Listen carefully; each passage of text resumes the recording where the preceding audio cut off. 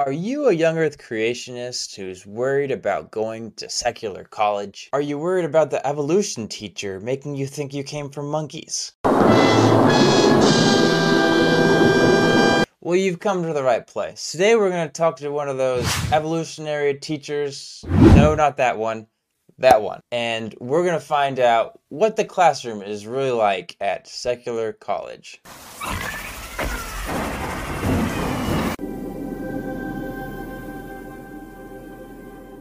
Dr. Duff, how are you doing today?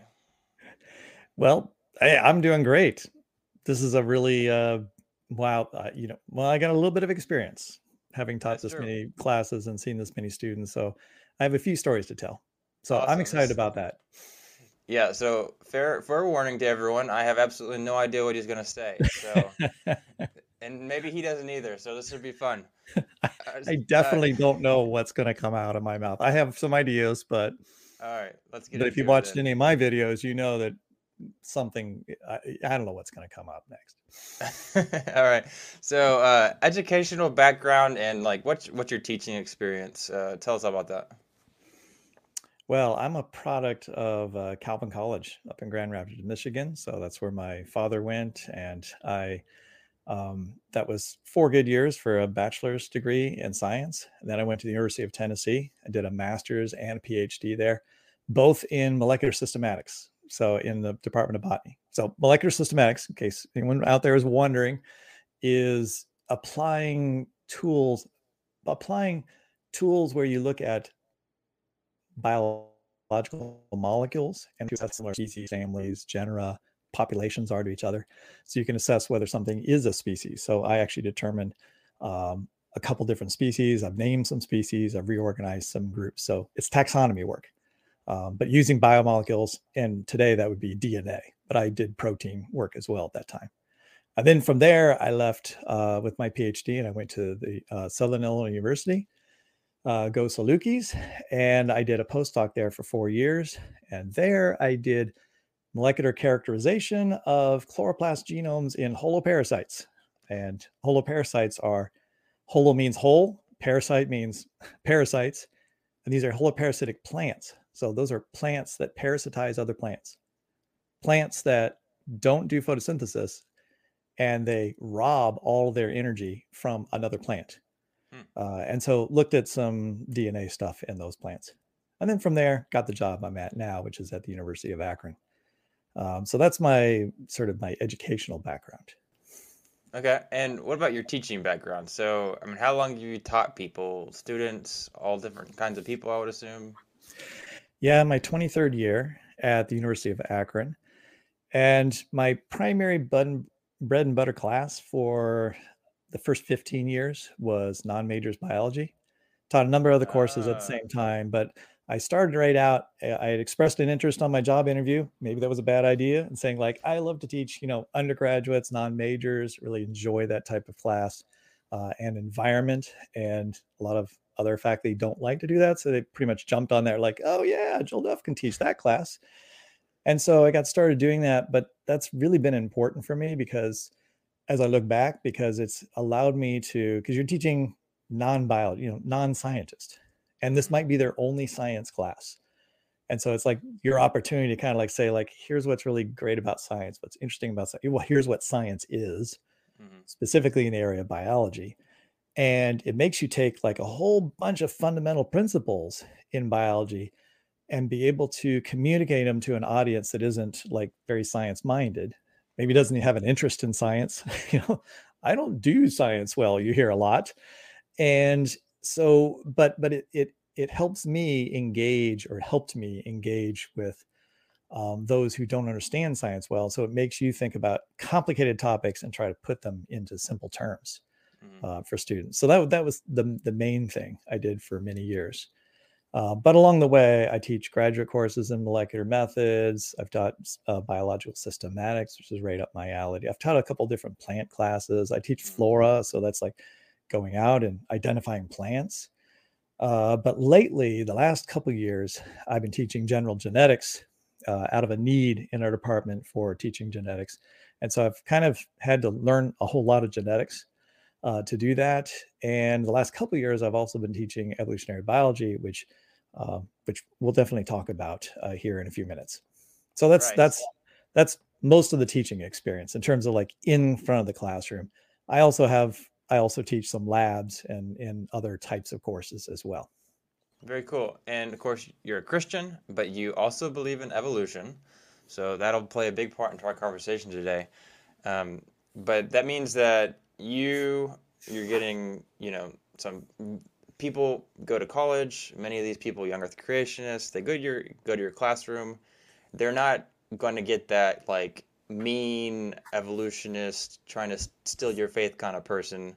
Um, Loving Joel Duff, kind and ready to give you evolution. I guess we'll find out your actual approach. But Well, some people might disagree with that, who I disagree with on the internet, but yeah, in person, I am probably a much kinder person than I might be perceived by some people on the internet. That's probably Okay, true for a and lot of people on the internet, right? oh, there you go. But you also you work at a secular school, right? So Yeah, you hear all the stories, I would assume.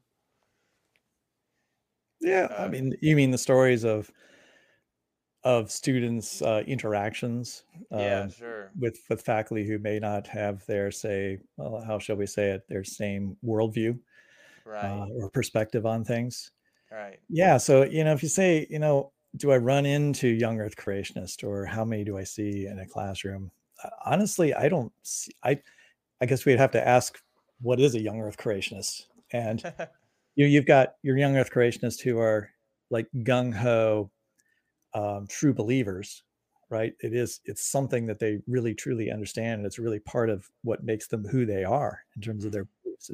It's very central to their overall core beliefs. And then you have your young Earth creationists, which I would say most of the students who I would say come into classrooms at secular institutions like the one I work at, are young Earth creationists in the sense that they may have gone to a Christian school, or maybe they're homeschooled, or their church was a very heavily influenced by young Earth creationism, and so they were fed that kind of information most of their mm, life, and they've heard of other things, they don't know much else, but it's also not something that's like core or central to them. There's many people who learn a lot about young Earth creationism, and it just kind of like, they're not interested in those questions, and so they don't really think about it as being something that's like super central. Like, they're not personally invested in the mm, topic themselves. They might call themselves, yeah, well, I believe there's young, or I don't really believe in evolution, just this general term evolution. They usually don't know what they mean by that when they say it, but right. they say, I don't believe in evolution, because that's what I was taught, or that's what, the Bible doesn't seem to support those particular views. And so you'll have, I would say, well, what's interesting is over 23 years, I've seen what I think is a shift in the student body. Hmm, And again, I'm just speaking from my experience here at this institution, and have worked at other places and been in, seen other institutions, and certainly met colleagues across the country. But still, I'm not giving an academic, like scientific survey type answer. This is sort of right. like my particular experiences. But, in talking to other faculty who have similar interests to mine, they've seen the same type of thing. 20 some years ago, you could assume that, a good third of your class was like familiar with young Earth creationism, Hmm, at least had heard those ideas, and were certainly skeptical of the idea of evolution, even if they didn't believe in a young Earth. And so you could expect there to be a number of students in your audience. And I have a class in general biology that has 150 students. So there's wow. there's going to be a lot of them out there in that situation. But I would say over the last few years, my expectation is there's a lot fewer of them. Many of them have never even heard of it. And there's fewer and fewer obvious examples of young Earth creationists in the audience who are sort of the really vehement ones that really want to talk about the topic, right? It really is something that's very close and dear to their heart, and so therefore their antennas are up, right, when they Yeah. come into the classroom about like, what's this professor going to say? And am I going to be challenged? And they may feel like they need to challenge somebody as well. That I don't experience. And a lot of my colleagues don't experience very often either. That's really fascinating. Yeah, so of course, this is a really important topic because, I mean, I guess the stereotype is, a young Earth creationist, believes 6,000-year-old Earth and doesn't believe in evolution, that we all came from monkeys or whatever. And, I guess there's this fear in a lot of churches and a lot of families and homes or whatever that you're going to go to college and that atheist professor is going to he's going to be a jerk and he's going to call you out and say you're stupid on the Yeah. first day and he's going to talk you out of it and he's going to destroy your faith. Uh, Yeah. so, I mean, I kind of want to talk about that today a little bit. Um, but specifically, like, I mean, can you talk about that general vibe that like, what are most young Earth creationists that you've talked to? Like, what are they expecting when they first come to class? Well, I first thing I'll say is I've got news for everyone out there. The academic world isn't exactly like Expelled, the movie. If anyone of you is familiar with that, right? This is this movie which portrays sort of that what you're talking about. This vibe of, okay, I'm going to send my student to this secular institution and they're going to be, attacked from all sides and they're going to sit in this classroom and the professor is just going to just like hammer away and tell them they're wrong about everything. And if they try to object, they're going to be made fun of, like in front of the rest of the class. Um, yes, I'm sure everyone has probably heard stories of particular professors who may have been on a mission, right, to break students of um, their particular worldview that they feel is wrong. I find that those are few and far between, right? Those stories can filter around the internet, and somebody can know somebody that knows somebody that knows somebody that had that particular type of experience. And young Earth creationists sort of feed off of those particular stories, right, to create that perception that that's what's happening. Now, I'm not pretending that there aren't a lot of faculty that are a-religious or certainly not young Earth creationists, and so aren't going to be sympathetic toward that view. But it's also an academic environment where you have a situation where most of the faculty have been around a while, have learned about pedagogical approaches of teaching in the sense of being fair and open. Where, especially in the sciences, we tend to think of, I'm going to address this as, well, what's the evidence in this situation? And I'm not going to go beyond the evidence. And most faculty recognize that some of these topics, evolutionary biology, touch on questions that can't all be answered by science. And the faculty member might say, um, I disagree, or this is my particular view on things. But most of them really are sticking to the science. I'm sure there's a few that send off a vibe that they're, they're very strident in sort of presenting some views, and just making it sound like this is the consensus. Everybody believes this. This is what everyone believes. And so I would imagine that there are some students that feel a little bit uncomfortable, like, here's what everyone believes, and somehow I'm really different because of that. But that's going to be true for, you pick a bunch of different topics, a bunch of different issues and social things. You're always going to find something somewhere where you're a little out of tune with the average person out there. And you have to be able to deal with that kind of controversy. And one thing that I find that most of my colleagues, and I hope myself, do really well is be able to allow a space for students to actually have discussion. Hmm. And if I could just maybe take a little tangent off of this. Okay, One go for it. interesting thing about the classroom is that when I said that some 20 some years ago, there would have been a lot of creationists or people who knew about creationism or had a creationist sort of tendency in their thinking in the classroom. And today there's not, I think, not as many. And that can make some students probably more uncomfortable today if they're young Earth creationists, because they don't have any like internal support from other students in their classroom. But I can flip this around though, and I can say that what I have found is that if you are let's say you're a Christian who goes to a Christian school, let's say you go to a Christian university or college that has a fairly strong young earth creationist strain to it. Maybe they're completely young earth creationist, or maybe they just sort of lean that particular direction. What you can end up with in those classrooms is an atmosphere where it can be very difficult actually to talk about or to express like concerns about young earth creationism. So it's almost like I don't think it's actually the opposite, because I find what I found really refreshing in the classroom that I have is that I feel like I can talk about a number of different topics. I feel like I can be welcoming to a lot of different people, and I can get people to express their opinions because it's in an environment where kind of expecting people to be different and respect other people's ability to express themselves and have different viewpoints. In a Christian college, I've often wondered what it'd be like to teach there, where in a situation where even if you're in a strongly young earth creationist environment, students who might have questions, they just like, I don't really understand this, or this really doesn't make sense to me. There can be a lot of strong peer pressure there not to talk about there, not to ask those questions. And you can have the same kind of professors. This is going to sound terrible, but I don't have many stories of atheistic professors that I know that come in and they're just, their mission is to destroy the faith of students. Most of them are very sensitive to that, and they live in an environment where they're sensitive to a lot of different concerns, things that maybe Christians aren't sensitive to and maybe don't care to be sensitive to, particular social issues and so forth.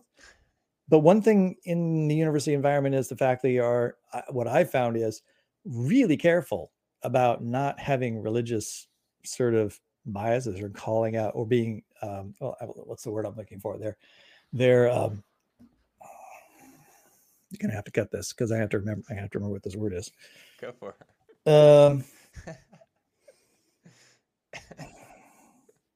Yeah, what's the other word from bias? I'm missing a really simple word here, but it's driving me crazy. It's like, all right, I was on a roll and I'm going to a particular point, but now it's bothering me because I can't remember this word.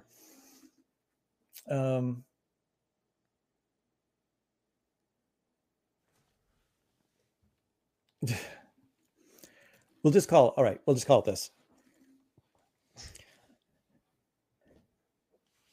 Faculty might have a bias, but they're very conscious of sometimes of that bias. They're trying to be very fair to students and not look like they are, preferring one student over another student.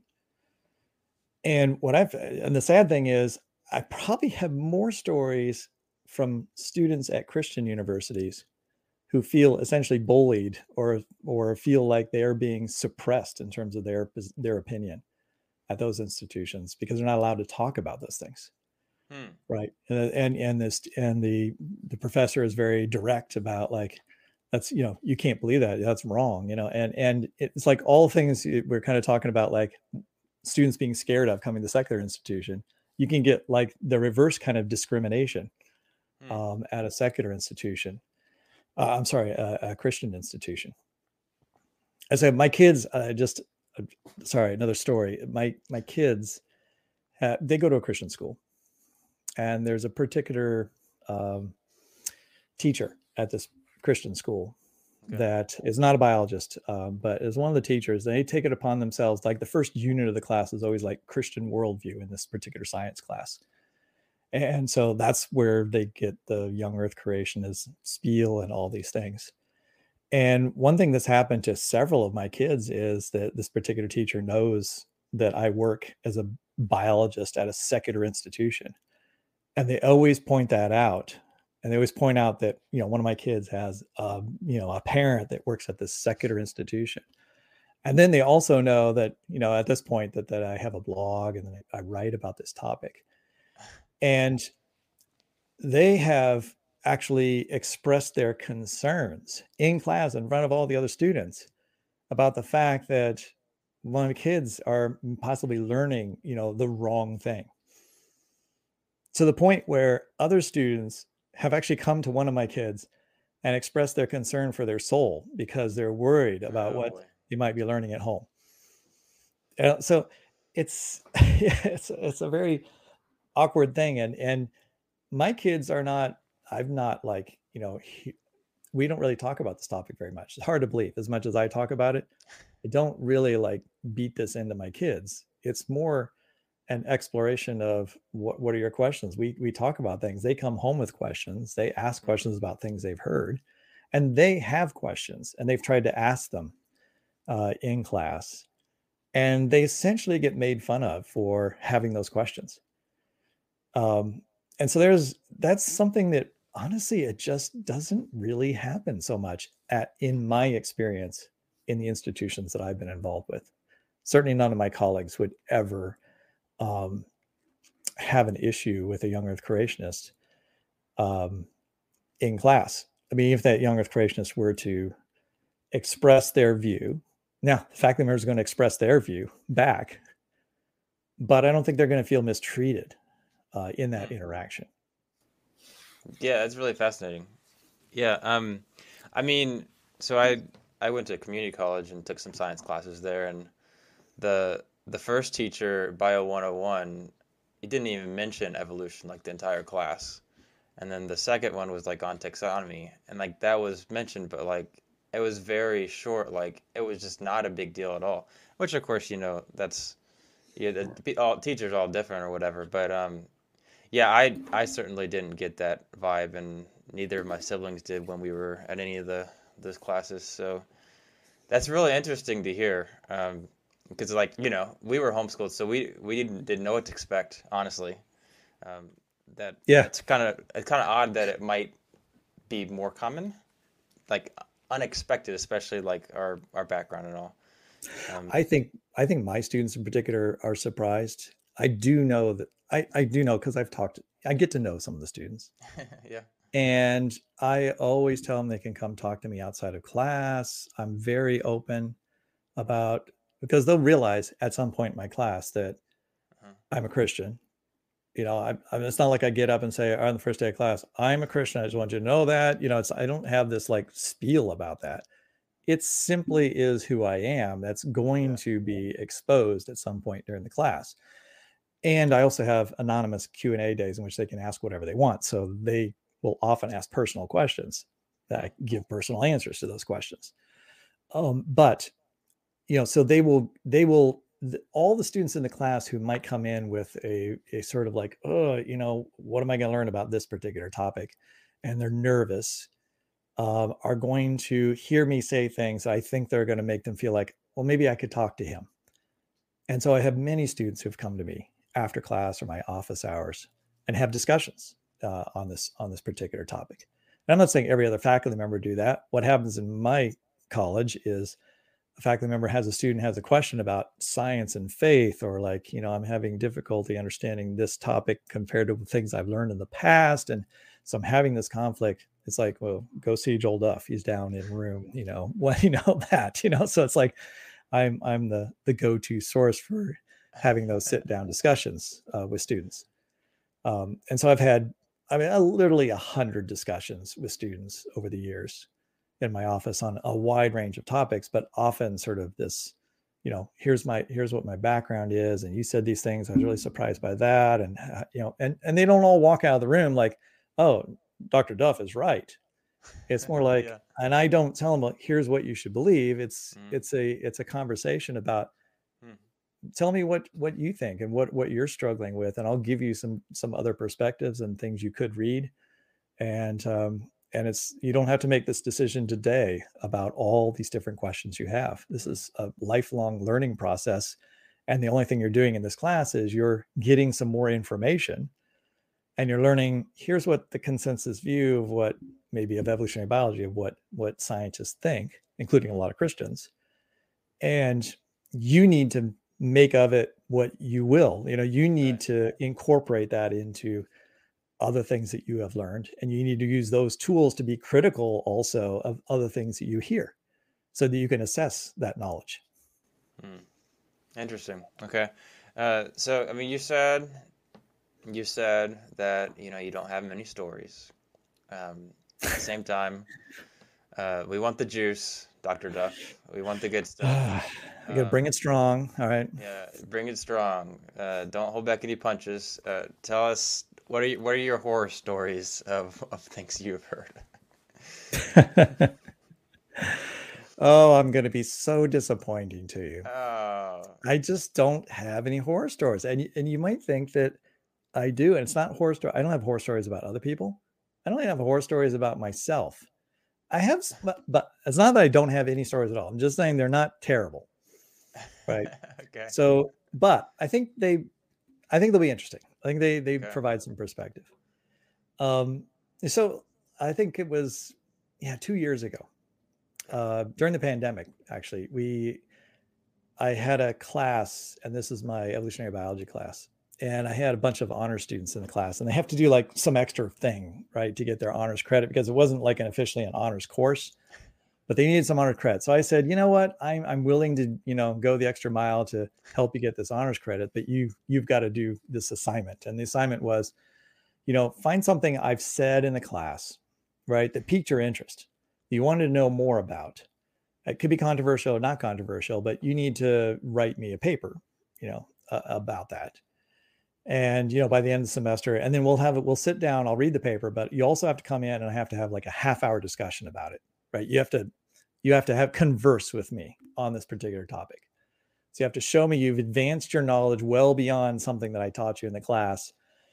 And I got one of these papers, and I opened up the paper, and the whole paper was about what's wrong with evolution just generally, but it was about natural selection more specifically.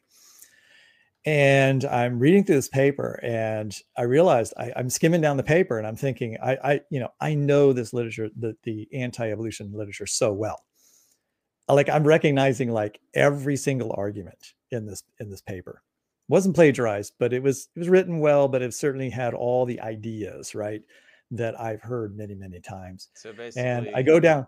Yeah, go oh, ahead. just, so basically, he just like pulled up a Answers in Genesis blog and just like copied the arguments. In this case, it was Discovery Institute.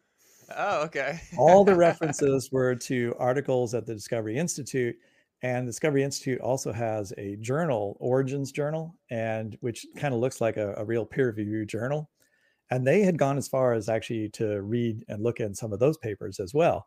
And I hadn't even asked them really. I hadn't really made a big deal about sources.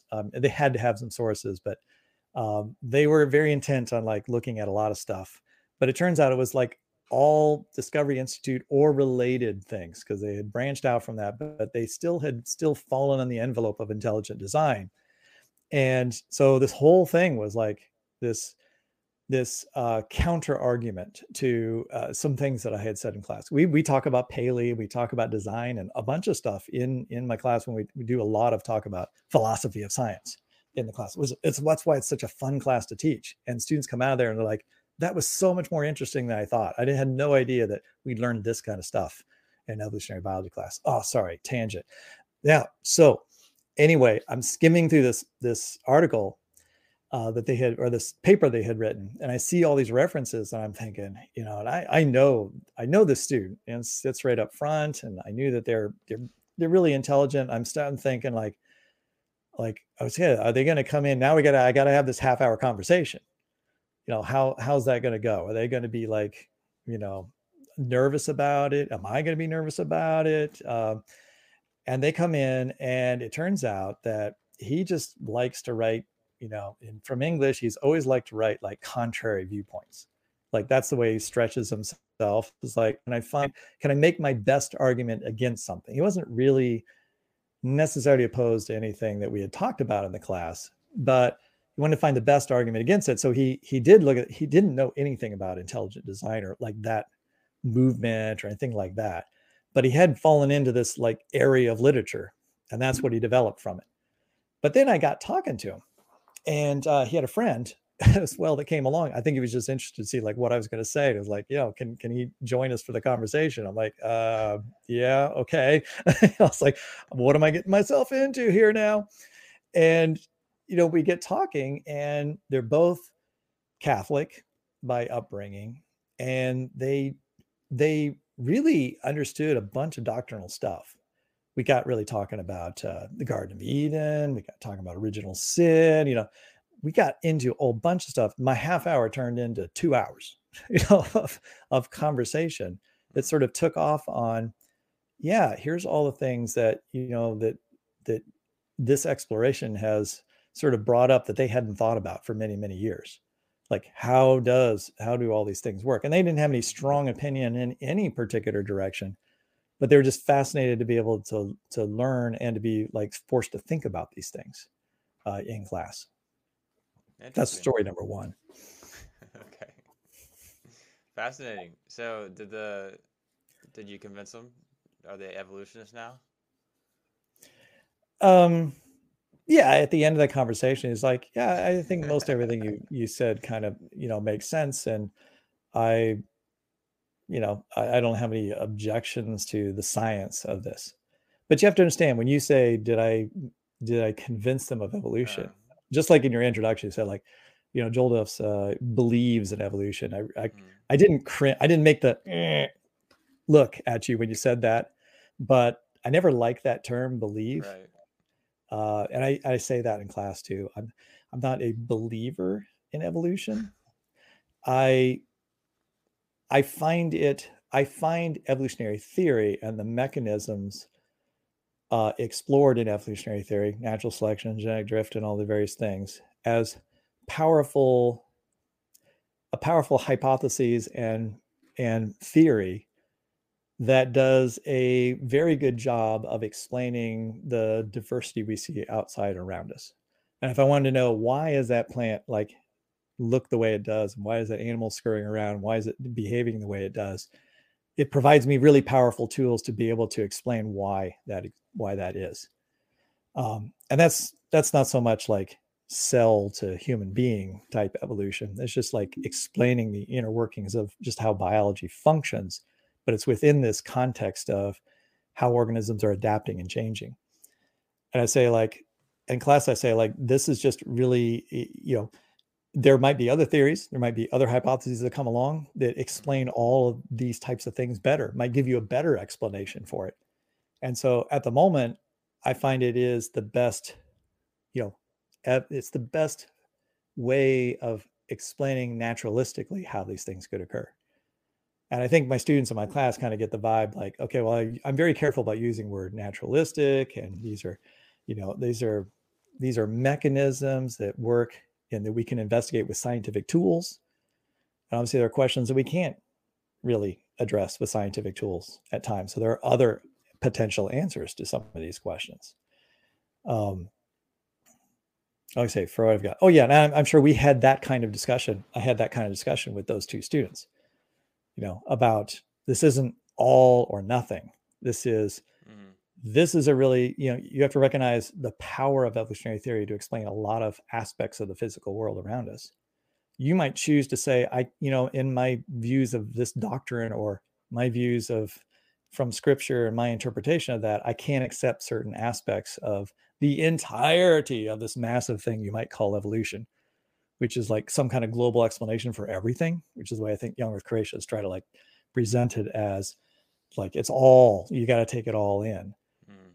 But the origin of life, that's a really complex question. And there's no reason, it's the world is complex and life is complex, and integrating the physical world with the metaphysical, non-physical world that we believe exists is not a simple and trivial thing that anyone thinks they should just have the answer for in a couple minutes with a discussion with a professor.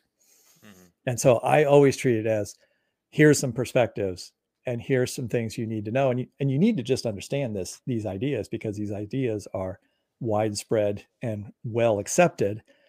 And it it's it wouldn't be smart not to understand at least what evolutionary biology is suggesting.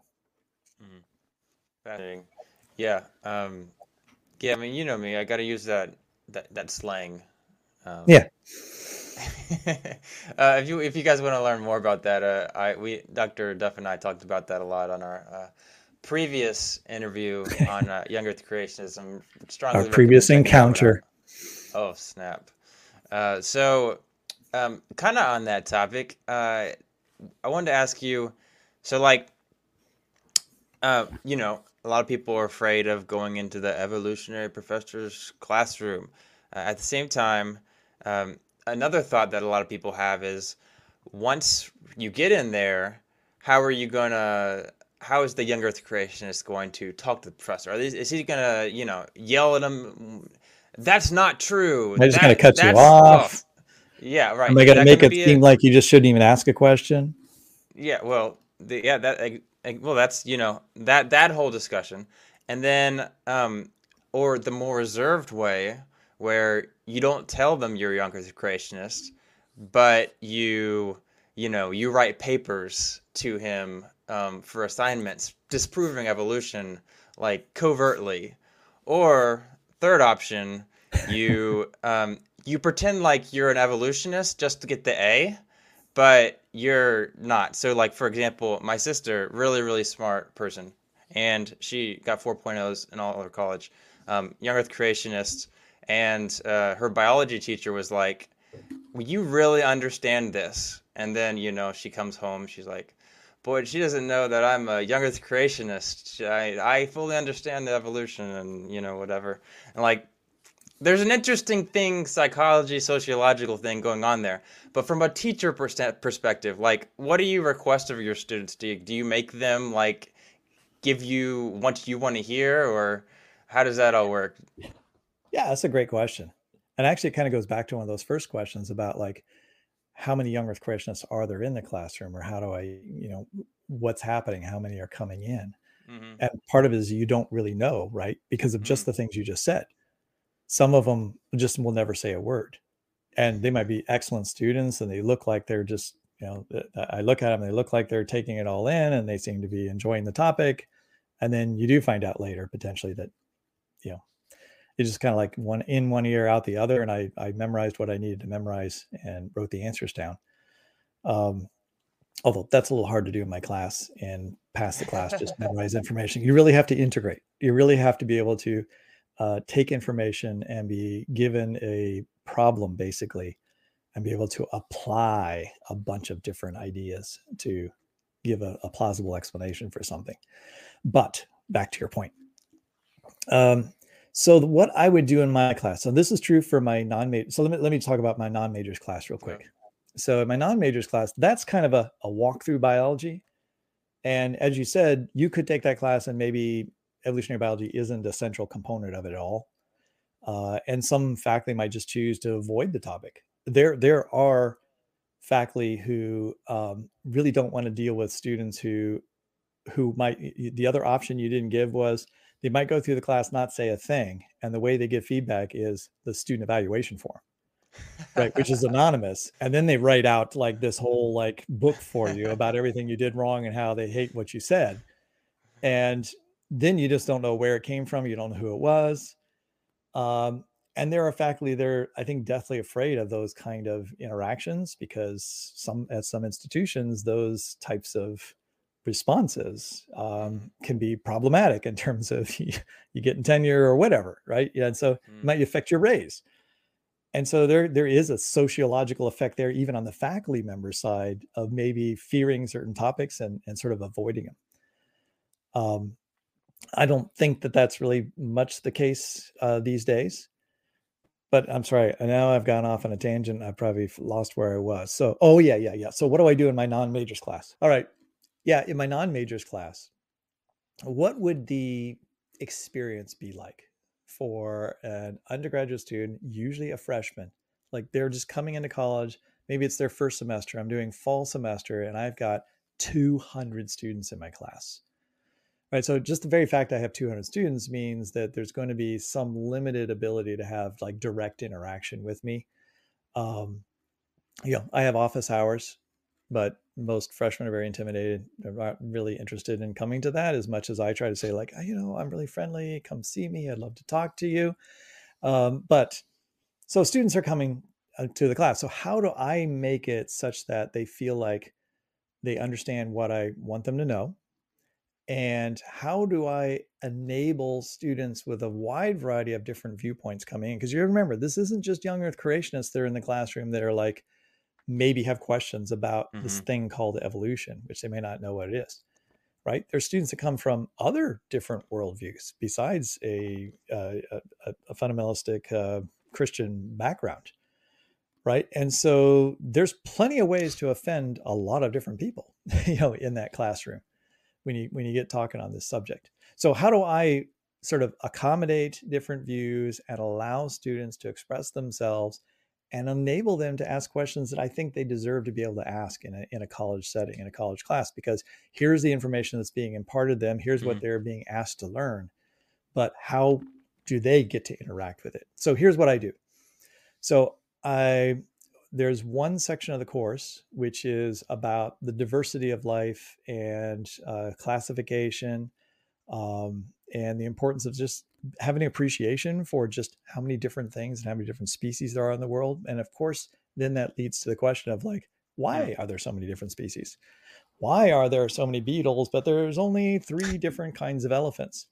And basic biology, a basic fundamental thing in biology would be, if you're curious about biology, would be like, yeah, why is that? Well, what governs that? What determines that?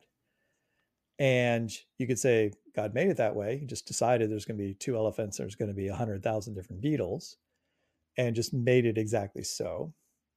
Or evolutionary biology provides a potential explanation from a perspective of naturalistic perspective of how that could have occurred, how that could have come about, and what maintains that particular diversity.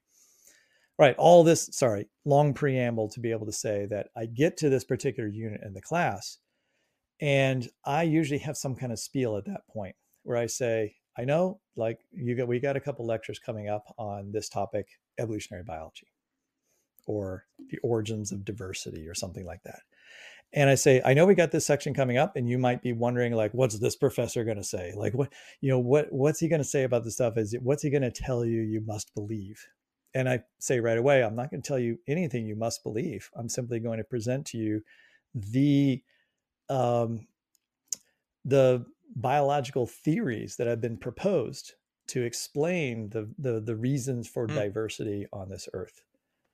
And what I'm also going to do is I'm going to present to you, I don't think I'm going to present anything to you that's actually going to sound all that controversial. And you're going to be a little bit surprised when we go through this at how uncontroversial it really is.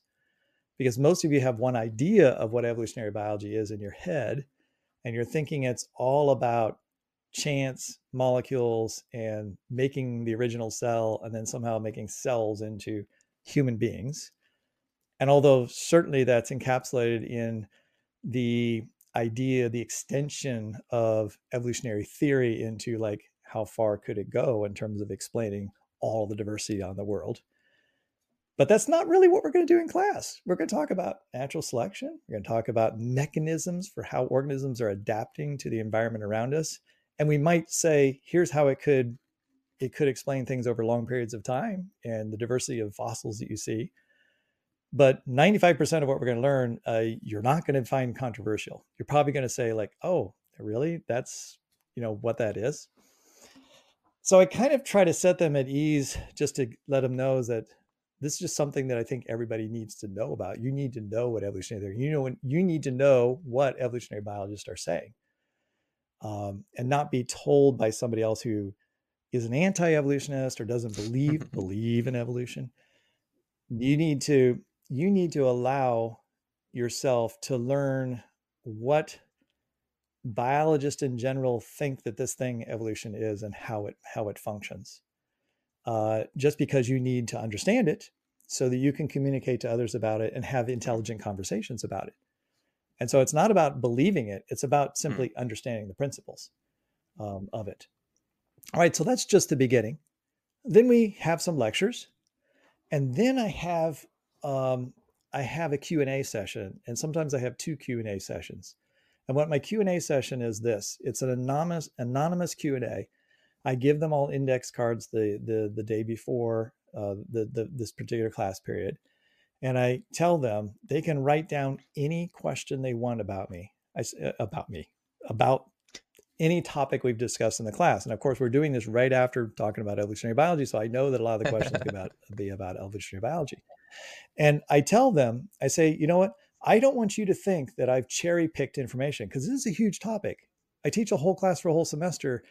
And even after that semester, I think they really need like 3 more Mm, semesters to actually understand this topic fully, mm, more fully. And I'm only giving you 4 or 5 lectures, right? So this is a huge topic, a huge field that you could study for an entire graduate degree, and you're getting a couple weeks. I don't want you to feel like that in my shortcut summary, right, in mm. which I've just given you the basics here, that I have cherry picked like what I think you should know, and that I've avoided the hard questions, and that I am not talking about some things, and I am picking information that fits something that I am trying to convince you of. Right. And so I don't want you to feel like you can't ask those questions. So what I'm doing is you can ask me anything you want and I have to try to answer it. And you could go out and you could say, like, I saw this on Facebook. Maybe you don't want to like say you are asking the question yourself. You could say, like, I saw this on Facebook. Somebody said that blah blah blah is a really good reason why evolution isn't true, or this particular aspect of evolution doesn't work. Challenge, right? Sometimes I call it stump the professor day. Right? This is your chance to like ask whatever you've always wondered about too. Like, people have questions. Like, I've always wondered, how does that work? Or how did you get that? Or I hear people say this about evolution. Is that true? What do you think about that?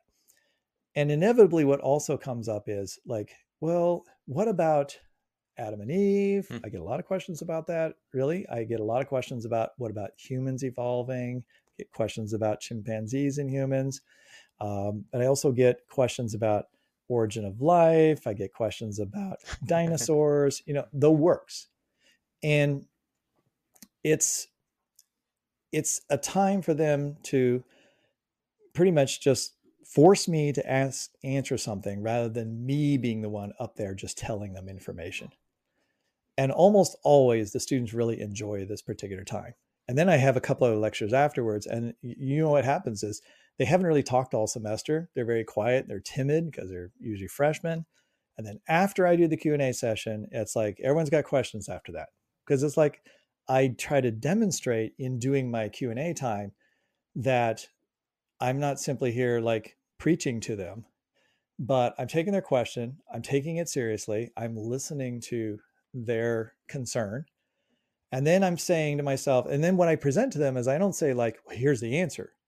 I say, here is what I know a bunch of people would say to that. Here's what I think the consensus answer to that question would be based on all the scientific evidence that I know about, right? All the different work that's been done.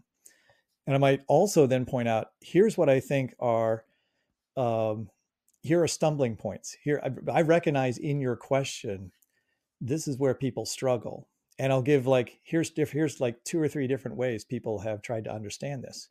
Because sometimes there's a lot of questions that do bridge on that science and faith thing. And one reason I do this as well is because at a secular institution, I'm not really going to just come out and talk about my particular Mm. views or perspectives on things as part of my lecture. But if asked a question about it, I don't feel like that's, you're asking me personally about that. I'm going to respond. And I try to do that very much so in a like, here's things that I think about when I'm thinking about this particular question, and here's answers. So I give a perspective of different views when I do that. And it's usually a fun time. It's super stressful for me at times. And I've heard most of the questions now, but that doesn't mean I always have good answers to them. It's also good for me because it's a good exercise in, doing things like this. You're going to get asked questions and maybe you don't know what the question is. Can you take, and I even frame it to the students this way. I said, you're going to ask me about something that I've never thought about before. I don't know about that particular organism or that particular feature of that organism or how this happened or whatever, right? And you're going to ask me about that. What I'm going to do is I'm going to take all my general biology knowledge about how biology functions, and I'm going to draw up a hypothesis for you based on that. And it's going to be a reasonable hypothesis. I can't tell you it's been vetted and it's a theory and it's actually accurate, but I'm going to show you how you can take disparate pieces of information that you've learned and come up with an answer. Because isn't that what we're doing in college? Aren't we learning a whole bunch of information and ways to think about information, integrating information? Because you can't just memorize everything you're going to Mm. need to know the rest of your life, right? You can't just, what you're going to do is you're going to go out into the workforce and you're going to be confronted with something kind of different than something you learned. And what you have to do is integrate all the things you've learned and figure out how to solve that particular problem. And we do that in biology too. We do that in science. I can't know everything about the area of biology. I don't even know everything about some subdisciplines in the area of biology. But I can infer a lot of things about how something might work because I understand the general principles of biology. And if I understand the general principles of how organisms adapt in their environment, I'm also able to then come up with rational, reasonable, potential answers to questions that I've never been asked before and I've never actually read about before. And so I treat it as an exercise for showing students how they should be thinking about what learning is and how to apply learning, and how generating this base of knowledge as they're taking their classes is helping them become somebody who can think and integrate knowledge later in life. Sorry, No, I long appreciate answer to that. it. So yes or no question. On your tests, do you say is evolution true or false? Is that on your tests? Never ask that question. Okay. I would never ask anything that's like that. You know, I would I would ask it. I would ask questions as to um, scientists. Which of the following pieces of evidence do scientists feel is the most compelling for Mm, common ancestry or something like that? And here's four examples of things we talked about, one of which is not a very good, some of which are not actually compelling reasons why anyone should believe in common ancestry, but maybe mm, another one is. And that's one we talked about in class, and I explained why these particular things develop that idea and are evidence of common ancestry. But it's not asking them, do you think it's mm, true that all organisms have common ancestry? But mm, what is the best evidence for it? I think they should be aware of what the best mm. evidence Yeah, is. when I went to Liberty, I had a theology class, and like, of course, you get Calvinism, Arminianism, all that kind of stuff in there, and like on the test, it was like basically saying like, is this view true? It's like, how do you answer that? Hmm. And it was a really weird question. I got a B Yeah, in the that's class. So I don't know if that helped or hindered it.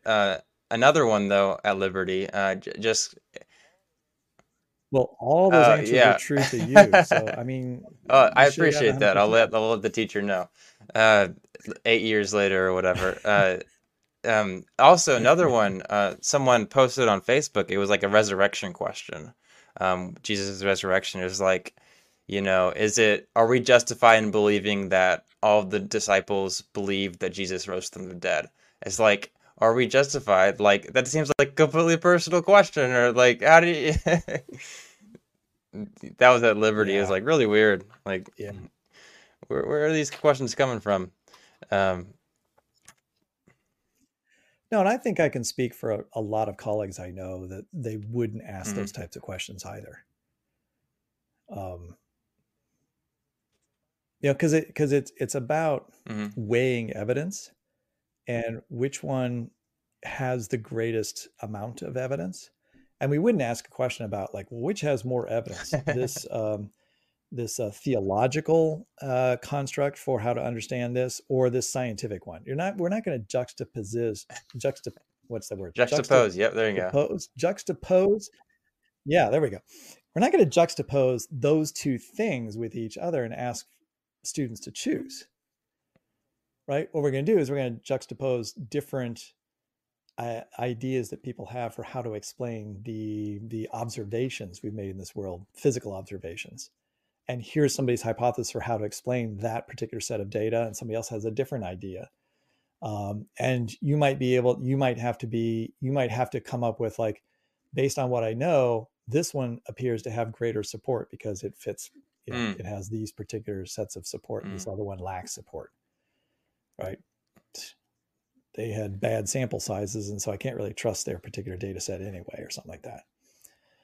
Right. So we're not really asking those kind of, not trying to ask those type of metaphysical questions. It is a science class, and in a way, I find being able to teach science is kind of an advantage over maybe teaching Hmm. history or philosophy or a religion course or political science. I mean, you're going to get into all kinds of thorny issues over there, um, and you're debating ideas, and you don't really have a mechanism to decide which ideas. Well, Yeah. you don't have the same kind of mechanism to decide which idea is right. Whereas in science, we can just say, look, come with the, bring your evidence. It's like, here's all my observations, and here's my Mm. logic, and lay it out. And that's not always Mm. convincing to everyone. But at the end of the day, you're still only answering Mm. questions that science can answer. That's interesting. Yeah. So, uh, no horror stories, sadly. Sorry, guys. Uh, Yeah, sorry about that. you already told us you're approaching classes.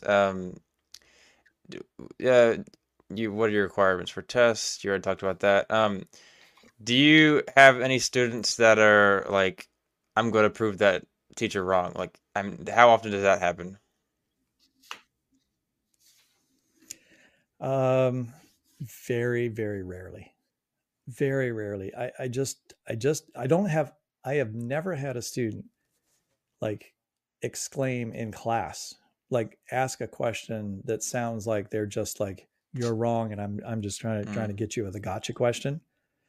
Um, it's kind of, maybe that's kind of surprising because like Answers in Genesis and other creationist groups, they put out all these videos and things like that make it sound like, here's the question, were you there? And you should ask these types of questions of your teachers. And yet I never hear those questions. Now, one reason for that is I think, as I said before, I don't think you could take my class without Mm. realizing that I'm religious and that I am sensitive to the concerns of students who have, that Mm. are religious. And I think that I don't have a caustic, off putting, way of approaching things, right? I feel like students find that I'm very open, and they feel like if they really had Mm. a gotcha question, they feel like Mm. they could come and talk to me.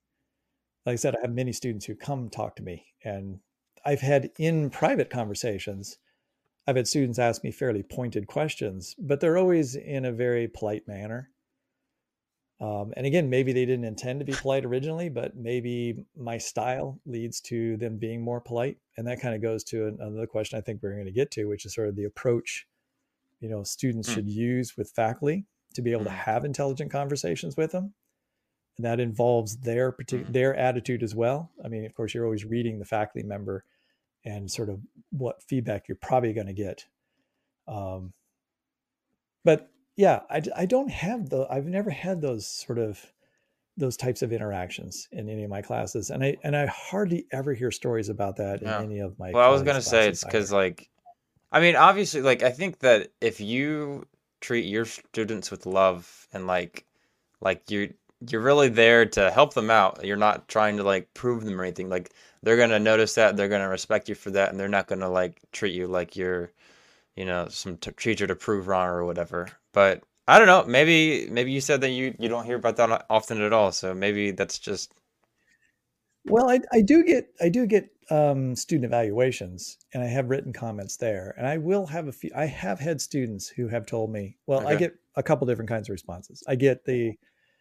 I came in, I was nervous. I have responses that say I was nervous coming to class. I didn't know, Mm. sort of what I was going to hear. I didn't know what we were going to talk about. But the way you talked about it, I found I really enjoyed the topic. I learned a lot. I don't necessarily Mm. agree with everything you said, but I really Huh. appreciated the course. I have had a few that have just gone on little mini rants about, like, I was wrong about something. And it's obviously they were up, something Huh. really touched them, right? That they were upset about something, but they never confronted with they Mm. didn't confront me in class about that. And that part of that is, honestly, it could be peer pressure too, because you're going to stand up or say something in Yeah. class in front of a bunch of peers, which today, that goes back to what I started out talking about, which is 23 years ago, you could assume that a larger portion of your class was probably more influenced and by young Earth creationism, or at least was more religious, right? Had a stronger Christian foundation, biblical foundation. And now in our present society, we just have fewer people that know like what even young Earth creationism is, or have an idea that that is an interpretation of Scripture, or even knows the biblical story at all. I have also had comments where students are upset that I even talk about, like I even answer questions about creationism, because I get a lot of questions about young Earth creationism in those anonymous question days. And part of the reason I get that is because I do actually talk about Ken Ham, and I talk about young Earth creationism as I present sort of an alternative viewpoint. I not like, here's something else you could think about. I actually present it as, you've probably seen me actually talk about this. It's sort of the thing of the challenge to the class. I say, like, I understand that many of you don't want to, you just like, you don't want to accept common ancestry of all living things. And I kind of go through that sort of like tree model. I actually have an image, and it has like a tree with lots and lots of little branches and little tips. And I say all the tips are different species. And, some people, you have to make a choice. It's not me. I'm giving you some options, but you have to make the choice. You might believe that all the tips represent what God made. And I think there are students that come into the class, they don't really understand anything. They just know that God made everything right at the beginning, and he made all the kinds, and they think kinds are species, right? And so they think that, okay, there's 100,000 species I've talked about, and every single one of those was made just like they are that we see today by God. And I point out, I say, that is one, belief system you could have. But I will say that most people that have thought about this, that are creationist or religious, right, they're fundamentalist, that are Christians, most Christians that have thought about this don't actually think that, right? And so even some of the students that come in have misconceptions about what creationists believe, right? What they've been taught or think they've been taught. And so I say, well, let's go down this branch. There's a branch between a coyote and a wolf, and there's a common ancestor there. And I can pretty much see that almost everyone in the class goes, yeah, you're right. There was a common ancestor to a wolf and a coyote. And then I say, well, what about, an African wild dog? Well, yeah, there's probably a common ancestor to that. And then, we just keep going back. I keep saying, well, at some point you have to make your decision. Like, if you don't believe in evolution, right, and you don't think that everything evolved from a common ancestor, then what you're telling me is that some things have evolved to some extent. Coyotes and wolves have evolved from common ancestors, but but they don't have an ancestor. So you have to find your ancestor. Where do you think your ancestor stops? And for human beings, creationists all have the same answer, but for everything else, everybody has a different answer. And that's one of the things I actually talk about in class, just to point out how hard this question is. It's not a matter of it's evolution or creationism. There's sort of like this wide swath in between. And even Ken Ham, of course, this because you've talked to Marcus Ross, but you know that Ken Ham is really upset about some creationists that are accepting too much evolution. All it means is they're taking that notch down of common ancestry maybe a little bit farther than he thinks it should go. So it's just different variations of how much evolution are you going to accept. And so that's one thing that I think all of my students see in the class, is that virtually everybody accepts that there's natural selection, that there's genetic drift, that there's mutations happening, that organisms are adapting to the environment, that one species can make two species, and there's all these different ways that can happen. And so they kind of see like, oh yeah, all this stuff does really happen. And then all you're left with is, how far back can I go and find common ancestors? And I don't really talk about that a lot in class. I don't really push the whole universal common ancestor thing, because I don't think that's really that important of a topic. I think it's really about understanding like how the world functions today, how the diversity we get has happened over the last, thousands of years, what's really happening in this world. And they can see that with their eyes. And that's why I tell them it's not going to be that controversial. You're going to have to ask yourself where the controversial points are, and ask yourself what stops common ancestry from not being true. What evidence would you need to convince yourself of that? And if that evidence is, I have to abide by a particular interpretation of scripture in order to hold these particular doctrines and uphold my faith, well, then maybe you're going to have to stop at some point. You have to say, like, canines can't be related to cats. But other of you might think that canines and cats might have a common ancestor, but carnivores don't have a common ancestor. Yep. So don't get too upset when somebody else says something that you think is evolution, because you probably also accept a whole bunch of evolution. You just don't know it, except now you know it after you've taken the class. And this is why you got people like Marcus Ross, who's a or who's a young Earth evolutionist, that's ruining the hearts and minds of lots of young Earthers. You know, um, Yeah, I know. And you've talked to him, and he is so articulate, and you know he would be very sensitive yeah, in a class, and he would answer questions. Like, if I was a not a young Earth creationist, but I was going to a college and he was the professor there and he was teaching creationism, he would listen to other views. He would answer those questions, and he would give a percent. Here's a way that I think you can try to understand this within a perspective of young Earth creationism. At the end of the day, you'd say, I understand that you could also interpret the evidence this other way. Now that's different than Ken Ham's version of young Earth creationism and his sure. apologetic, his method. It's just, you must believe this, and don't ask questions. We've answered it, right? We have all the answer books, and so just go look up the answer. Yeah.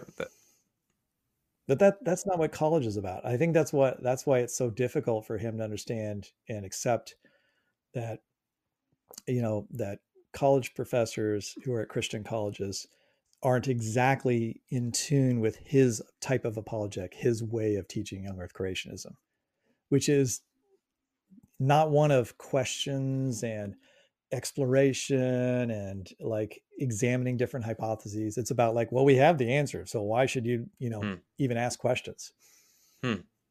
Yeah, you should make a video on that sometime. Maybe add it to your list of 200 videos. Yeah. I'll add it to my list of 400 other videos I've got to work on. Yeah. No, Yeah. I should. That's a good topic. Okay, so yeah, comment in the description if you want Dr. Duff to talk about that. We'll get a poll. Yeah, so okay, what do you think is the best approach for students to take if they disagree with their evolutionary teacher? Yeah, that's a really good question. I think first of all, I rarely find that any kind of like, I'm just going to stick it to this faculty member, this teacher, right? I'm so convinced of my truth, and everybody else needs to hear it, right? So I am going to, every chance I get, I'm going to say something that's going to contradict something that the teacher is saying. That's sort of the view you get in some of these videos that have been put out by some creationist organizations, that you need to stand up and you need to, like, oh, here's my data, you can't answer this, you can't answer this, you can't answer, well, what about this? And then always in those movies or videos, what happens is you see the teacher up front looking like, I wasn't expecting other questions, like I only knew the things I'm supposed to say, and they caught me off guard, and I don't really have the answers to those things. And then all of a sudden everyone else in the class is like, wow, look at that, they don't really know that much and they can't really answer these questions, so maybe there are other viewpoints that I should be considering. I can tell you that might happen in some classrooms somewhere, probably with an adjunct professor that's teaching the class for the first time. But it's not going to happen in my class. I mean, I've heard every single gotcha question, right? I've talked about them all. That's what a lot of my students don't realize when they do the anonymous question day, because they do ask some of those gotcha questions at that point, is that I know all those questions and I already have Oh, so I you're have Ken the Ham. answers. I'm really nice about it, but I think they're always surprised. It's like, oh yeah, I give all, I just go into a big thing and I use their question to like explore a concept, and demonstrate, the misconception behind the question. That's my big thing, is trying to identify what is someone's misconception behind the question. But back to your question, because that was an important question. Like, how should students approach things? Students should, just like I think they approach most every topic that might be controversial. If you want to be heard, um, you need to be a good listener, right? It's just like a conversation. If you come into a conversation and you just think the other person is wrong, but you're unwilling to hear anything that they say, that conversation is probably not going to go well, right? It's going to go like most internet YouTube debates, right? There's just going to be a lot of talking over each other. And that can happen if you have a faculty member that's kind of, maybe they were willing to listen, but if you just attack them and they feel attacked, chances are that interaction is probably not going to go very well. So I think from a young Earth creationist perspective, a young Earth creationist is a Christian, and I think that they should take on characteristics of being a Christian. First of all, should be a good student, right? And that doesn't mean you have to be like an A student. It just means you have to be an attentive student. You have to actually maybe have talked to the faculty member about maybe other topics. So you're not just like, I never talked to you, I never came to class. Then you had this one lecture on this one topic that I care about. I came in and I made a big deal about it. That's, I would be able to deal with that, but I think there's a lot of faculty who wouldn't be able to deal with that, right? They would be like, who are you? You decided to come in this particular classroom, this particular day and this particular time. You obviously are on a mission and you just want your particular voice to be heard. And that wouldn't even be fair to the other students in the class if you co-opted all that time either. So I think what you need to do is you need to gain the respect of the faculty member.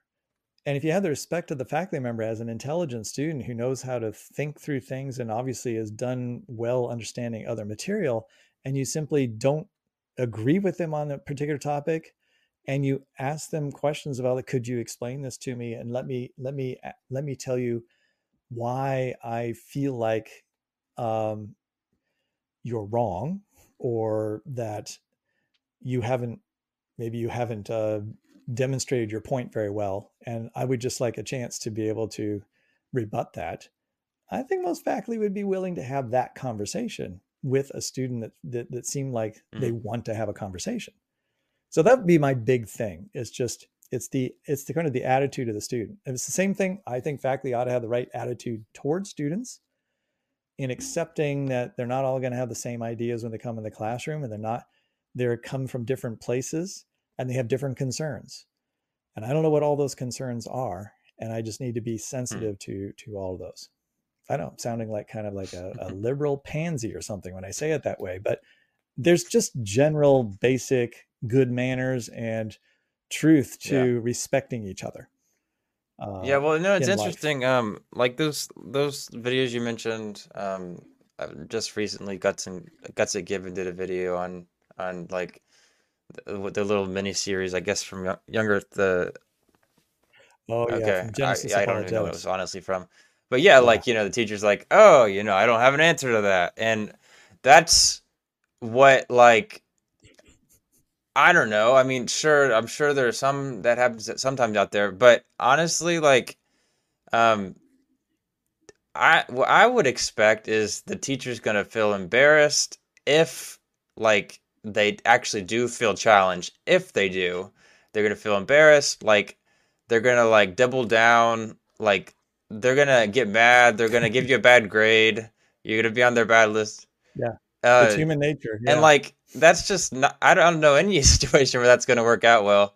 Um, but with that being said, I have genetic genetic students students, like yeah, that. I teach genetics, and they're almost all pre-med students. okay. So they're going to medical school. Genetics is a really important class for them, and it's a very intensive class, huge amount of content. But my knowledge of genetics is not infinite by any means. And so I have students that are exceptional memorizers, right? They know every single molecule that's part of transcription and translation. They know every trans factor and element, right? And I can't remember all those things. And I have students who are just like, they know it all, but then if I don't get some, they have to, Dr. Duff, that's like TF2D, not TF2C. It's like, that's not really important to point out, but they feel like Yeah. they want to look smart. Yeah. Well, Sorry, I that's mean that tangential it's to what we're that's talking somewhat about related. here. Um, yeah. So on the other hand, though, I don't know if like they're not. I don't think this idea of like we're gonna prove the teacher wrong is actually an attempt to, you know, convince the teacher. Like honestly, like nobody's expecting to convince the teacher. I think it's like a maybe an audience thing. Um, and Yeah, so I yeah. guess I mean, does that? Do you think that changes the answer at all? Like, should our approach change? Well, yeah, I always answer. Well, speaking Uh, as a teacher, when I get questions, they always say, "Oh, there's no such thing as a bad question." I've heard some bad questions, but the challenge is to take any question and turn it into something that mm, everybody can learn from, right? So I really actually enjoy that challenge, especially in my non-majors biology class. You get some wacky questions. And the thing is, can I find either what the misconception of the question is without like calling that person out mm, and saying that they're dumb, right? It's just like that's a really interesting question. I think what's happening here is you're conflating this with that, or whatever. And but what I'm trying to do is I'm trying to say I'm going to make this a teachable moment, not for the person who asked the question, but I'm really making a teachable moment for everybody else. So if anyone ever does ask questions like these anonymous question days, and they're asking kind of a very personal question, or they want to know the answer for them, and they want me to know that they have this question they think I can't answer. Um, I don't just answer their question. I try to put it in the perspective of like, how does this fit in the bigger area of biology, and what can we learn, from this mm, question? And that usually also deflates any kind of tension that's possibly in the room too. And it also deflates the idea of a student that's just doing a kind of a performative act, right? They just want the attention, or they want to feel like, you know, they may have, they're really hyped up on young Earth creationism and mm, they think they have all the answers. And I'm not going to just shoot them down. I'm going to try to, tell them where mm, they might need to rethink that question. And usually that is, you haven't really thought through that whole thing, because if you followed out your trail of thought, that's going to lead to X, Y, and Z problems. And I even toss in mm, usually a theological problem too. And that's my way of showing them that I understand mm, there's other things, there's other questions here, right? And there's other things behind your question besides mm, just the question yeah. about science. So all of those things provide a classroom context in which students um, generally enjoy listening to those answers because they're all getting something out of it. There's always somebody in the classroom who's like, why are we even talking about this creationism thing? In other words, the biggest problem students in the class might be the ones that are like completely like we don't even need to even think about creationism because that's just stupid. And my answer to that is, when I even get, I sometimes have questions that actually insinuate that. And what I point out to them is, I didn't talk about how young Earth creationism is something that still a large portion of the American population believes and is influenced by. And therefore, it's something you shouldn't be ignorant about. Just like I'm asking the young Earth creationists in the room to say, I think you need to understand something about evolutionary theory, like what the Mm, actual theory says. Um, those who don't believe in creationism, I think you also need to understand something about what creationists believe, because you have misconceptions as mm, well. And I know young Earth creationists, and I understand their theological concerns and their reasons for mm, behind their beliefs, right? And I'm sympathetic to some of those hermeneutical issues and theological issues. And so I can usually respond in a way that shows the young Earth creationists in the room, yes, I get why these are important questions for you. And I also am good about telling them, just like I think I mentioned earlier, for students who come talk to me, this isn't about here's the answer, right? Here's okay, today is your day in which you have to choose slides.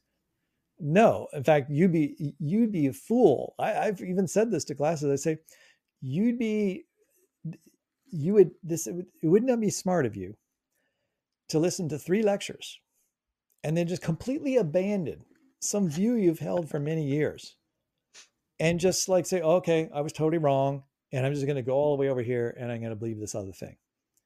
Right? I don't want that, because we know that that's doesn't usually work out well for people when they have to transition that kind of amount of Mm. worldview stuff over in a very short period of time. I'd say it's lifelong learning.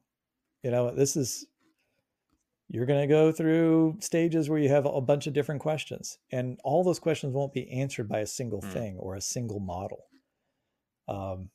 I don't have all the answers. Like, Zach, do not ask me all of your like hardest questions, because I don't have the answers to all those questions. I have some ideas, but I know that I've changed my mind as I have read more and thought more. I've evolved over time in my thinking, and I don't expect that to ever change.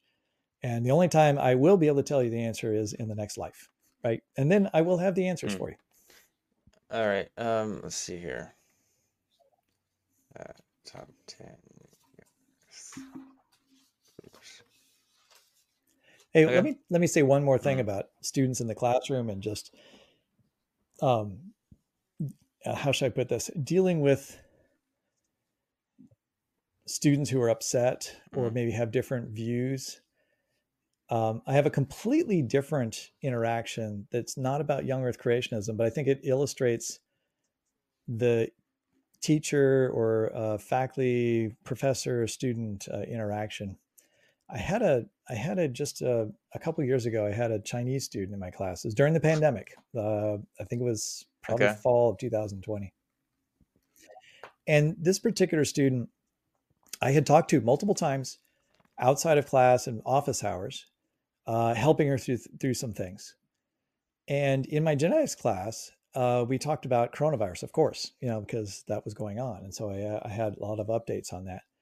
And I had talked about coronavirus, and I talked about some of the molecular genetics of it, the genome, and like how we assess the sequence and compare that sequence to other sequences from other organisms to figure out the origin Mm. point of different viruses. And she showed up at my door a few days later, and she was like visibly kind of shaking. And I was like, "Come on in, sit down. What do you want to talk about?" And she was just like so nervous. And she told me, like, "Dr. Duff, I have to tell you that you're wrong about everything you said, in class, and I'm really offended. Like, I don't even know whether I can even say this because I'm just so upset. You've just like, I just can't believe that you said those things. And I feel really offended. Um, you know, and she said, I feel really offended as a Chinese student. Mm. Um, and I'm thinking, what did I say? Like, I didn't call it the China flu or any kind of provocative term that some other people might use, right? I was just explaining the science of coronavirus and how it functions and what it does and what the latest evidence was. And she was just in tears trying to tell me Mm. how upset she was with me, because she's like, I really like you. I've learned so much from you, but I don't know if I can respect you anymore. And I'm trying to figure out, like, what I'm going through my head, like, what did I say? Like, what did I do in this class that set her off so much?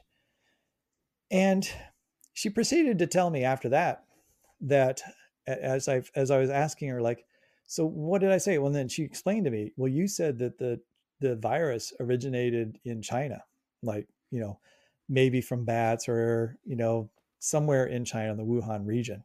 And she said, well, that's absolutely false. That virus was made in the United States or possibly in Russia, and it was blamed on the Chinese, and we've been been given all this grief for that. And she really believed it. Like, she totally believed that the coronavirus had nothing to do with China. um, and I knew from talking Mm-hmm. to some other students that this is something that the Chinese students had been told by various people in the Chinese government. And she was seriously taking her role as like a representative of Chinese visiting here to set me straight. Like, I got the official Chinese government version of what the real truth was. Um, Now, that's a really interesting situation because here you have somebody who's completely convinced that they're right and they're confronting me on Mm, something I've said in class, and they really feel offended, like offended as a like mm, racially offended in a way, like I've impugned their country mm, and their nationality. So I had a I I talked to her. I apologized if I was said anything that was I didn't mean anything by that. And then I tried to explain to her that I'm simply relaying to you what is the consensus view of most people who have studied the DNA, the sequences, and so forth. I'm not thinking of it at all in terms of a political perspective or anything like that. And we got talking about how there's different viewpoints, and obviously there's even different views about the mm, origin in China itself, right? There's debates about that. And I even said in class, I don't know exactly what the origin is, but here's different hypotheses, and here's the predominant hypothesis based on the observations we have today. So I took it as a lesson, as a way to start talking about, like, how can we have a conversation in which you obviously have learned a mm, different story, all right? You've been told a different truth than the thing that I think is the consensus mm, view of where the origin is. And so we have a very intense disagreement here. And I'm not just going to convince you you're wrong. But what I'm going to do is we're going to talk about how we could make a decision. Like, how could we go about resolving this problem? One way we could resolve it is we could think about all the different types of evidence we have at hand. And maybe those evidences are biased by, mm, different political entities and so forth. We should talk through that and talk about what the chances are of that being mm, influenced that way. And I talked to her as a scientist and a geneticist, like what I see and where that data came from and so forth. There was absolutely no way I was going to convince her that, and I didn't even try to convince her that she was wrong. I just tried to be a human being who tried to mm, understand what she was saying and tried to get her to think about, like, how she would try to, what evidence she would provide, how she would, like, try to explain why mm, her view is better mm, than other viewpoints, and never said, like, you're wrong, just okay. And she walked out of the room, not shaking anymore, not mm. crying anymore, um, thanking me for the conversation. And I'm sure still went and told her friends that, this professor, is just, he's a really nice guy. He's just misled. But I'm fine with that. That's better than I'm an arrogant American who's just forcing Yeah, a particular there you viewpoint go. on you. And so you can see how that relates Yeah, to the young earth yeah, there you go. creationism thing. All right. Well, you asked for the most challenging questions. So, uh, Uh-oh. nope, That's for the next time. nope. You asked Save for that it. for This is next time. happening. All right. Top 10 best evidence from science that confirm a young Earth. I know the diamonds are on here somewhere. They gotta be. Helium and radioactive rocks. No, I'm just kidding. We're not doing this. No, Okay, no, what no. I'll say Stop about, it. hey, Stop. I will say something about the No. top 10. No, I'm going to say something else. I'm not going to Uh, go individually through the top 10. okay, I'll just fine, say this fine. All right. one thing. If those are the top 10 things you can come up with, Okay. you've got a All big right. problem. Those I mean, those are fighting words. they're not very good. I mean, like, if that's the top 10 out of hundreds of thousands of possible evidences you could bring forth to show that the world is young, that's the best you can do, then your hypothesis has a long way to go to convince anybody. All right, Dr. Duff. Those are fighting words. Yeah. Well, you said bring it strong, so that's what I'm trying to do. I'm trying to be more Yeah, YouTube-ish for you you, let us okay? down on the other end. Shoot. Um, all right, last question for you. You know, big part of this is like, young Earth creationist worried about that evolutionary teacher, okay, maybe that's resolved. All right. But when someone comes to your class, I mean, you're basically teaching them evolution or whatever. And that surely that's going to cause some doubts, right? Uh, if you think that does happen, like how does those usually happen? I mean, do you usually end up just convincing them, or do you have a lot of people that come to you with doubts about evolution, or what does that look like? Oh yeah, I have a lot of people come with doubts, and again, I don't ever say that they, like I said before, they don't need to make a like a decision. I'm not like trying to say like this is something you have to decide on today. I also have a lot of graduate students. You'd be surprised how many graduate students I've talked to. They come to graduate school and they have been in science for a while, and you can kind of make it through. And honestly, you can get through undergrad with really kind of like not knowing a Mm, whole lot about evolutionary biology. In most programs, you might like have maybe a couple weeks. Now we have a whole class, so every major has to take a whole semester class on evolutionary biology. But a lot of institutions, you can't, if somebody tells you like, oh, I went to college and I got a biology degree and therefore I'm an expert in evolutionary biology, I'd be like, well, what did you take? Because most of our grads, even if they've taken evolutionary biology, are nowhere near an expert in evolutionary biology. um, I just forgot what the question was. uh, student doubts about Christianity yeah. because you taught them evolution.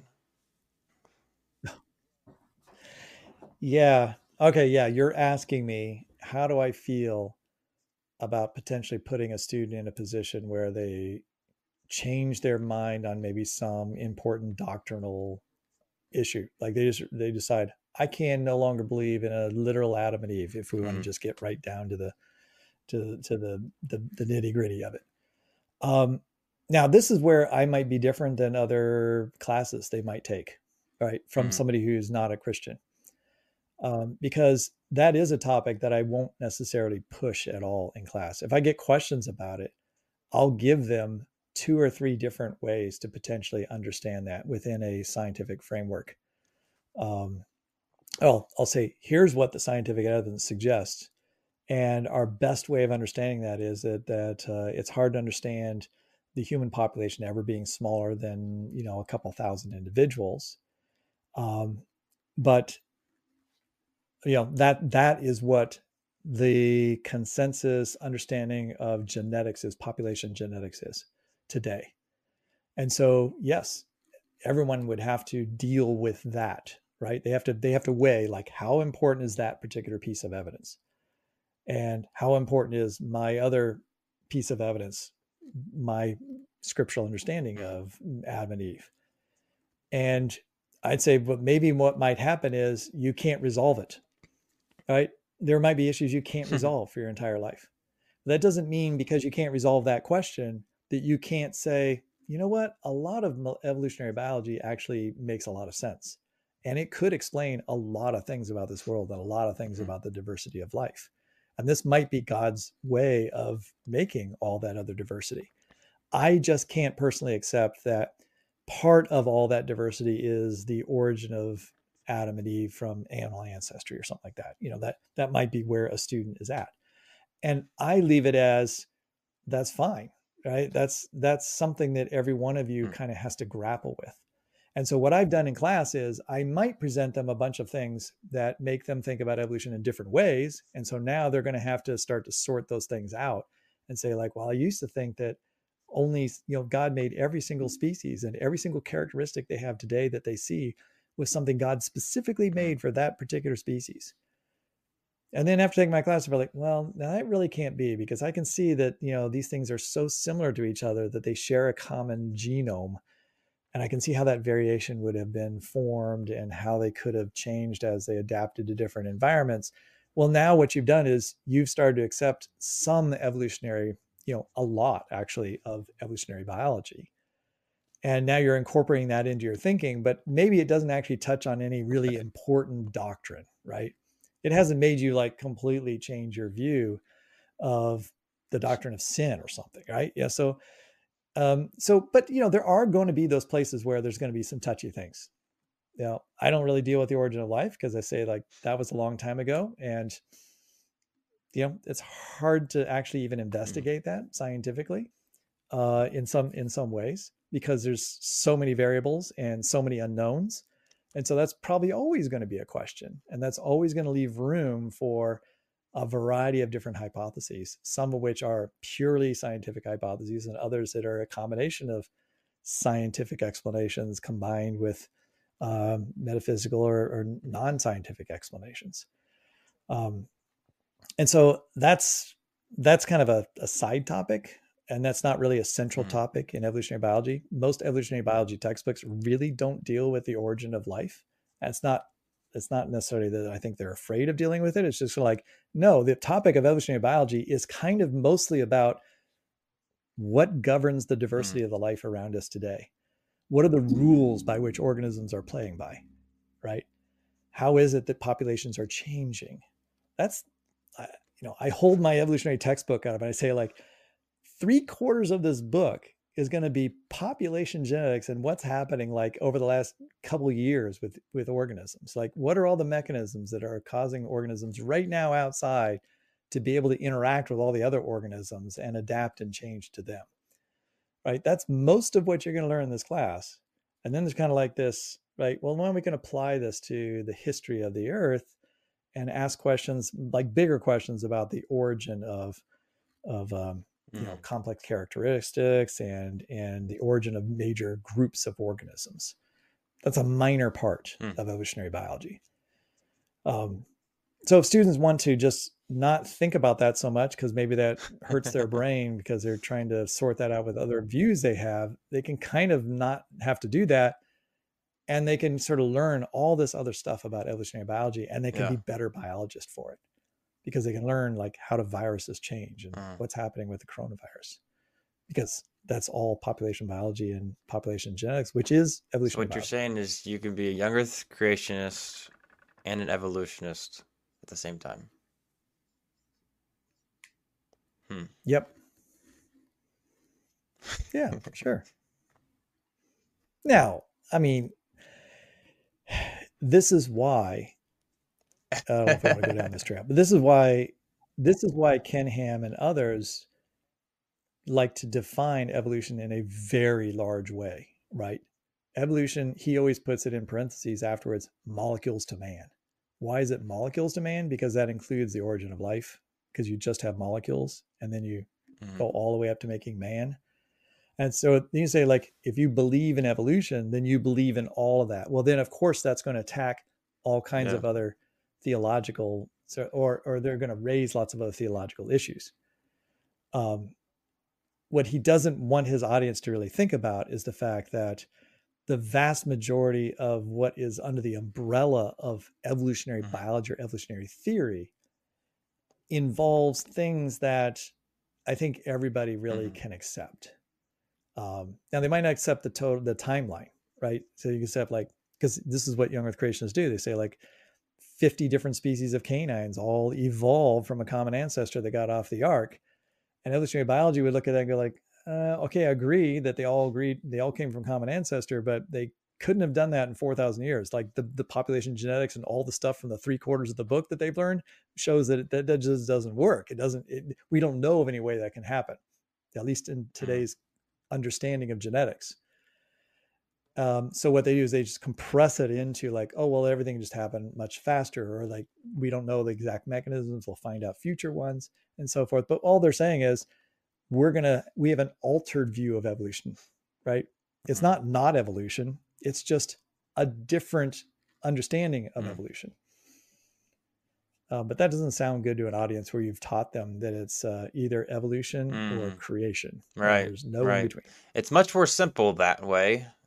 Sadly, things in life aren't always that simple, sadly. But that's also why, like, no, but we're wired to want answers, and we want simple answers, because then we don't have to think. And so if I don't have to think, I can just go on to the next thing. The Bible's always clear. Interesting coincidence.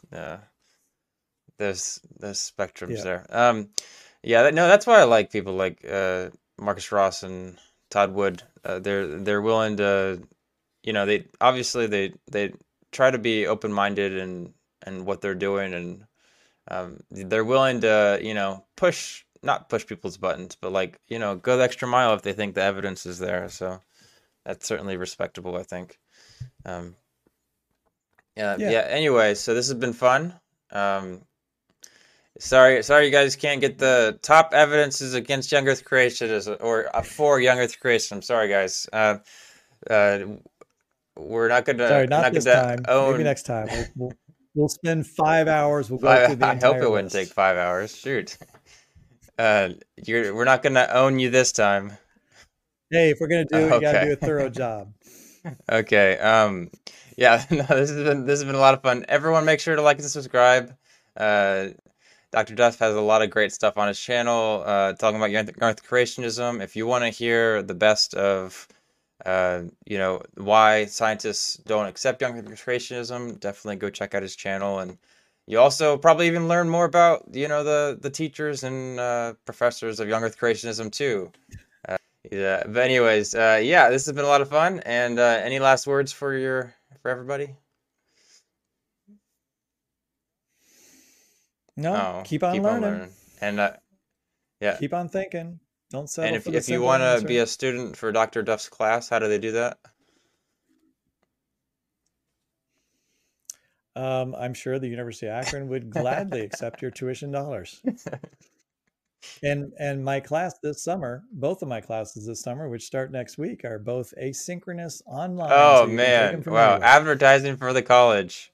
So literally, if you want to take my evolutionary biology class in the space of 5 weeks, all my lectures are Oh my prepared and gosh. ready to go. Lovely. Awesome. Awesome. Okay. All right. This has been fun. I hope you have a good night, Dr. Duff. Yeah, for Yeah, sure. you too. Thanks a lot. Bye. Bye bye.